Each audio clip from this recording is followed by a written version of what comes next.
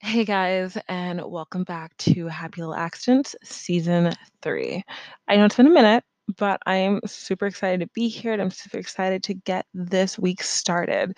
So, with everything kind of going on in the world, and everyone is obviously thinking about the election, and if you're not, you should probably reconsider what you're thinking about.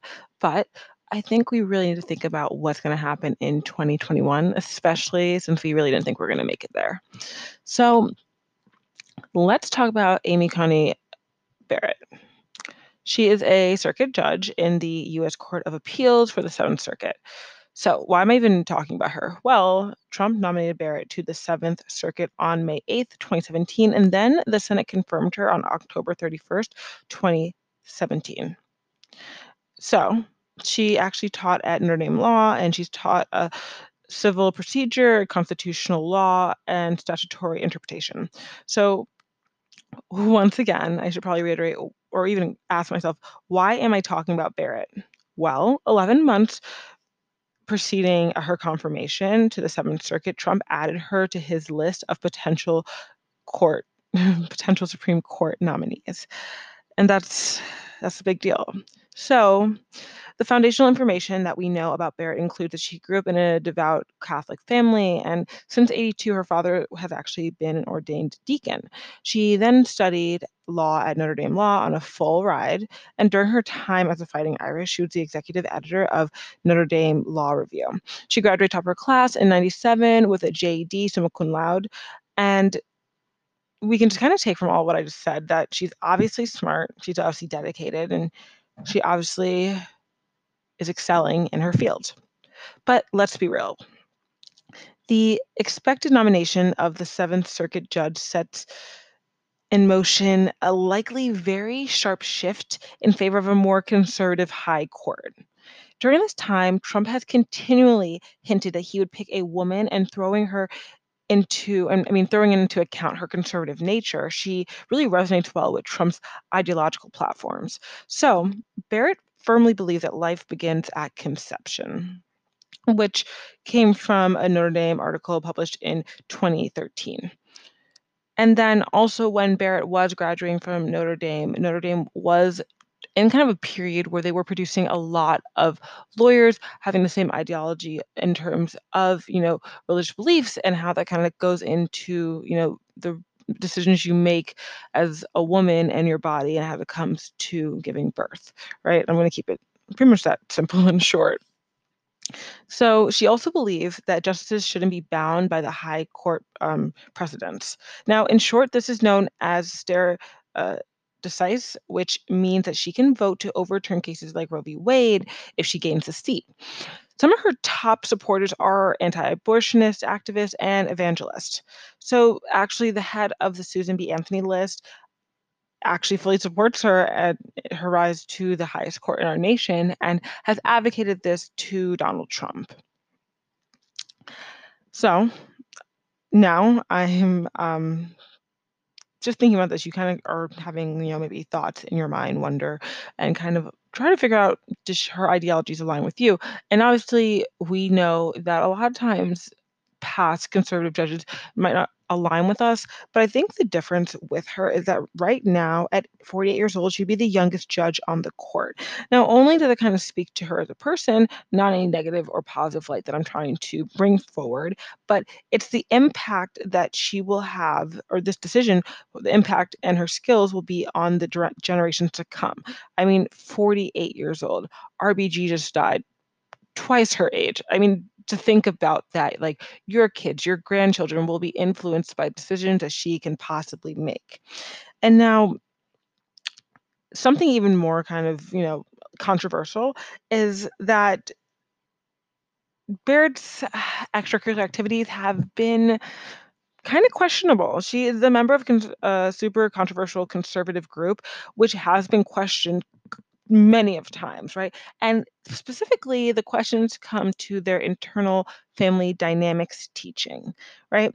And so, with that, and respect to how conservative she is, and that she is, kind of the ideologies that she does have, you want to wonder. how long will she possibly serve for, right? It's a little scary thinking about this, and I think this really brings up a good point of being conservative, thinking in a certain way, thinking in a certain like aspect, and then how that really respects to your own, judgment. Generations change, right? That's nothing new. But I think when you think about people on the Supreme Court, when you really look at them and how long they lasted and what they influenced, it's scary that at this time in our country, that this is a question that we have to review. But then again, there's so many things going on in our country that should not be happening right now that I can completely get into, but this is not the time for that. Anyway, so her conservative ideals are very scary to say the least, right? As the election countdown is extremely surreal right now, a conservative influence on the bench has been a major point in Trump's talking points in regards to being reelected. Barrett actually clerked for the now deceased Justice Scalia, and after she graduated from Notre Dame, that's actually when it happened, she shared similar thought patterns with the late judge, including being a strict originalist. So in 2013, in the Texas Law Review, she wrote that she would enforce her best understanding of the Constitution instead of a precedent that conflicts with it. So, if Barrett does enter the High Court, she will be the fifth woman to have served. Now, in a black and white sense, that there is a woman, another woman, in terms of just being five of all of the people who have served on the highest court, it's amazing, right? It's great. It means progress. But we don't want this type of progress. Someone who is not fighting for women's rights in the simplest of senses. And I mean, you can disagree with that, but there's tons of things she says that are extremely questionable. So, if she's confirmed, she would be alongside Justices Sotomayor and Kagan. But what is at risk right now with her ethical platform? And that's really something I think we need to dive into. She's been on the Seventh Circuit for less than a decade, right? I mean, let's be honest, she's been on that circuit for less than 3 years. Let's just keep it extremely transparent. And then that only happened after working at Notre Dame law school for almost 2 decades. So, I mean, obviously she's well versed being professor, but that doesn't translate to sitting on the highest court in our nation. And you can't sugarcoat it. She has a short tenure, and that means little time to develop her own ideologies. Her legal opinion is not going to be robust as it should be. It may be borrowed, but that's not what belongs on the Supreme Court. And honestly, this is way bigger than any of the issues I mentioned before, because her questionable stances mean she's influenced by someone, right? So even if her physical self may be sitting on that court, whose ideas will we be listening to? Because obviously it cannot be hers in, complete entirety. So in theory, this could have worked well for Democrats. A quote unquote, perfect GOP nominee can sometimes end up leaning towards the liberal side.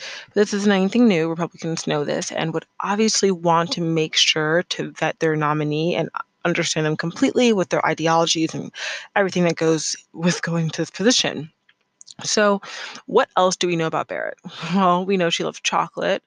She almost went to teach English in academia, and she really likes using Pinterest.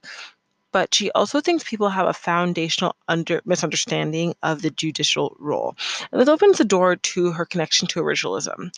Barrett has said that the fact that we weren't alive or didn't have the ability to participate doesn't render the law illegitimate. We accept the law as we find it until we lawfully change it. So originalism contrasts the understanding of a living constitution, right? And so in a living constitution, we interpret that based on what is currently going on, even if the current era contrasts the original context. So in defense of Barrett, being an originalist, some people argue that originalism creates a reliable system. It helps protect against a change that may be seen as arbitrary, and there becomes a standard of understanding that the law, how it is maintained. But the law needs to adjust to what is currently going on with a national and overdue conversation on systemic racial issues, many which were born out of the law. Barrett will have to respond to the role that her views and originalism plays in that regard. Barrett is an originalist that looks for the original context as pertains to the Constitution.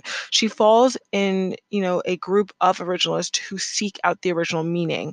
So keeping that in the back of our minds, we know that she might be or could or is looking to overturn something, as her opinion to the law may not be according to how the law has been used in the high court. We have this issue, right?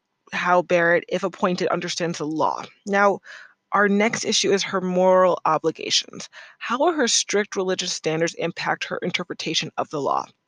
Realistically, if she's appointed to the Supreme Court, this will be just about the biggest change since the early 90s, specifically 1991.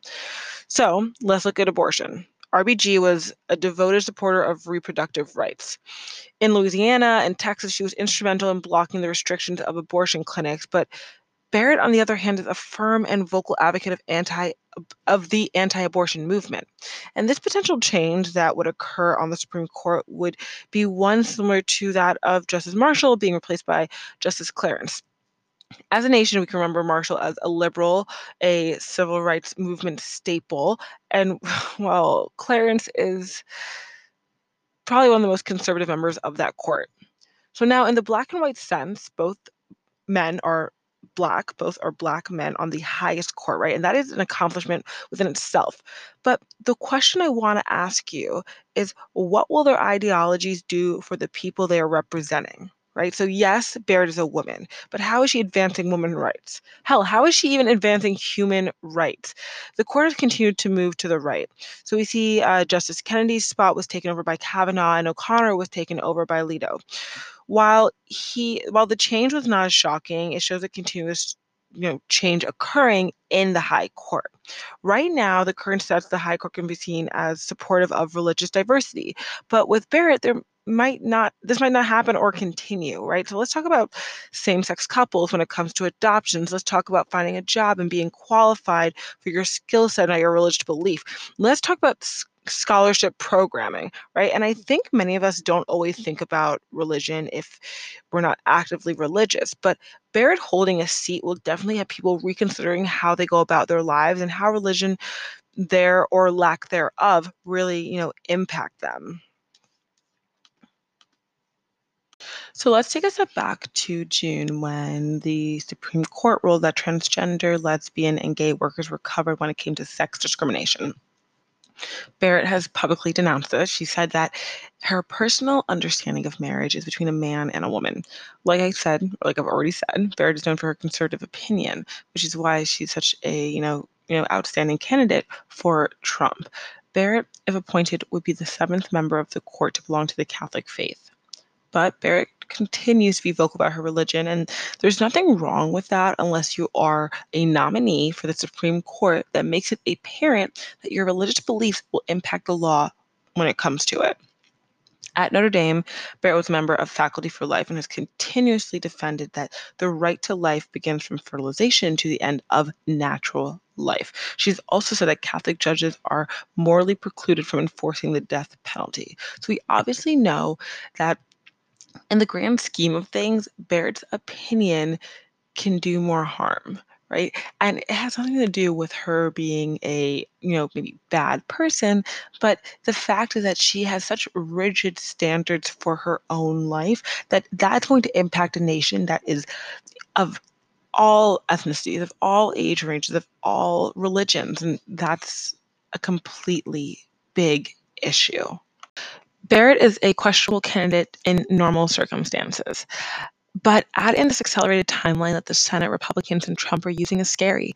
We know that they want her on a bench by the time of Election Day, but what I think is the biggest slap in the face that her potential seat was made possible by RBG's death. And honestly, with that circumstance, the seat should not be filled until we see who wins the presidential election. But by Republican standards, Barrett is guided by her faith. She'll make her decision based on the law and not her preference, while Democrats will wonder why the rush to fill RBG's seat. But also the rush for this conservative judge who will stricken up abortion rules, has a history of loose gun restrictions, and backwards when it comes to discrimination and environmental laws is a big problem for our country, especially one that's going to be a rush decision. It would be stupid to think that the public people aren't watching closely. And today, as the hearings kick off, Barrett's views will be questioned, tested, and asked to be solidified. We're going to hear about Roe v. Wade and Planned Parenthood versus Casey, and these two cases are obviously related to abortion rights. And with Barrett being openly anti-abortion, she will definitely be asked to speak on these cases and if they were decided appropriately, and at the end, if they should even be overturned. We know that Barrett has signed an anti-abortion news ad in '06, and as a judge, he's voted against the topic twice. We should also expect to hear stare decisis, which I mentioned earlier. And in Latin, this means to stand by what has been decided. And this is the foundation for judges that make their decisions based on an earlier one. When this is brought up in a confirmation hearing, it's often associated with abortion rights, and that'll probably be the same case with Barrett. Now, this brings up the concept of recusal, and it refers to a judge's decision to not take part in a case because of either a personal conflict or a financial stake, but obviously because they can't make a just decision on that case because of what else is going on. We know Democrats will want to know if Barrett would recuse herself, because, the fact is that her very transparent views will conflict with cases going on, right? And so the issue I see here is that this shouldn't even be an issue asking if she'll recuse herself, but the fact that we have to consider if a judge will need to be recused, there shouldn't be a recusal needed. We should find someone who can do their job and doesn't have such a chip on their shoulder, to say the least, for certain issues that impact a big percentage of the population. Obviously, I can go on a tangent and probably talk for a couple hours about why Barrett is a questionable choice for the Supreme Court and why we should be concerned. And I think a lot of the concern that I have, and I think people that I talk to who share similar concerns, is because it's so obvious why we should be concerned, but the fact that we have to justify it seems crazy. It honestly seems crazy, but I guess 2020 has been a pretty crazy year. Either way, with the hearings beginning today, definitely, tune in, make sure you're aware. I think with the election and this and the confirmation hearing and whatnot, it's a lot to take on aside from just what's going on in your daily life. One thing is just between the fly on Pence's head or, Donald Trump getting COVID-19. There's a lot going on, right? But Barrett being appointed to the Supreme Court for a lifetime is scary. Donald Trump being elected, that's 4 more years, and that's a different conversation. But a lifetime appointment to the Supreme Court is something that can really change the course of the future of our country. So tune in, make sure you're aware, and stay true to your own opinions, but remember to look into the facts. And this isn't just a judge or a woman or a mom or someone else being appointed to the Supreme Court. It's someone who can really impact our lives, our children's lives, our grandchildren's lives, and just the general future of our world. So stay tuned, stay woke.